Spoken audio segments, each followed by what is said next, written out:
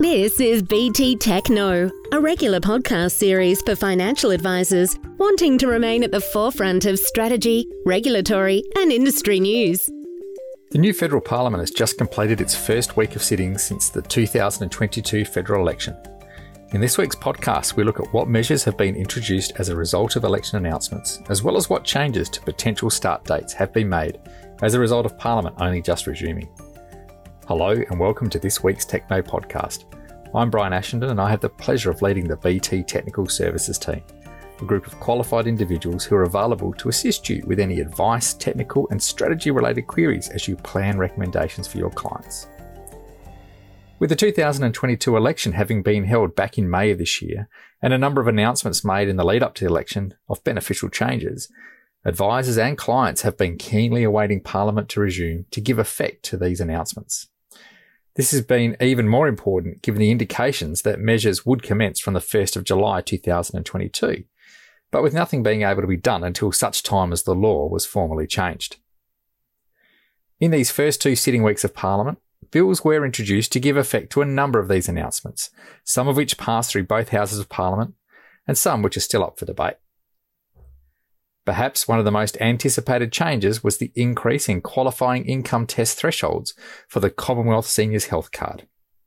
A bill for this measure has been introduced, although not yet passed.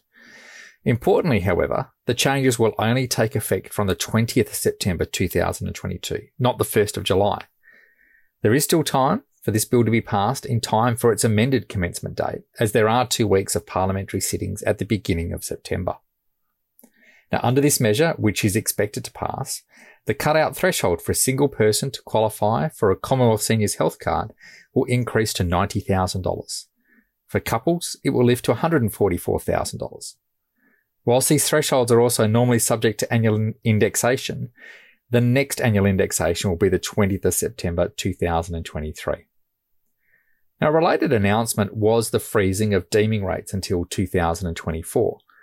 This change doesn't actually require a bill to pass through Parliament, as the changes only occur to the rates when the Minister makes a legislative instrument to change them, which means the current rates will stand, or in essence are frozen, until the formal process to change them occurs. If and exactly when any changes occur in 2024 remains to be seen, as well as what level of adjustment will actually be made.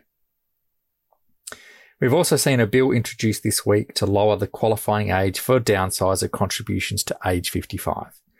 However, its start date is dependent on the passage of the bill through Parliament, with the change taking effect from the beginning of the first quarter, in other words, the 1st of October, 1st of January, 1st of March or 1st of July after the bill receives royal assent, and applicable to contributions made after that date. Again, it is possible that this could commence from the 1st of October if it passes in the September sittings of Parliament, which would or may allow for proceeds from the sale of a property since the 1st of July 2022 to potentially qualify as a downsizer contribution, of course subject to that 90-day time frame for the contribution to be made post-receipt of the proceeds. However, we would suggest that consideration is given to whether a downsizer contribution in this earlier age bracket is in the best interest of clients, given they may then still have a new principal residence, which if owned for at least 10 years, could qualify for a downsizer contribution in the future. And perhaps that might be after age 75 when they wouldn't otherwise be eligible to contribute to super. And of course, if they've used the downsizer at the earlier age, they won't be able to do it again post age 75. Now, of course, the answer to whether the downsizer should be done now or at a later point in time will always depend on the client's particular circumstances. There are also a raft of other measures that have been introduced and other pre-election commitments that have yet to be introduced, such as the intent to proceed with a compensation scheme of last resort. And we will continue to monitor the progress of these changes and advise you when they occur. Now remember, if you have any questions on these or other advice strategy related questions for your clients, you can call our BT Technical Services team on 1800 655 901 or email the team at technical@btfinancialgroup.com. And you can also join us for our regular fortnightly BT Academy webinar series, where we discuss all things technical and regulatory in the financial advice space.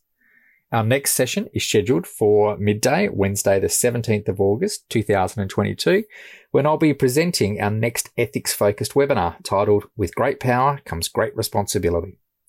The role of the financial advisor comes with significant responsibility. Custodian of a client's wishes and desires, counsellor and guide through the myriad of possibilities and ethical dilemmas that arise, not only for your clients, but also for you as an advisor. To register for that session or to view any of our previous webinars, which are available on demand, head to www.bt.com.au/professional and follow the links to the BT Academy webinar series. All our webinars also qualify for CPD points. Until next time, bye for now. BT Tech knows, and now you know. Join us next time to keep ahead of the curve for strategy, regulatory, and industry news. This podcast has been developed for financial advisor use only and provides general information only. It does not take into account any particular individual's objectives, financial situations, or needs.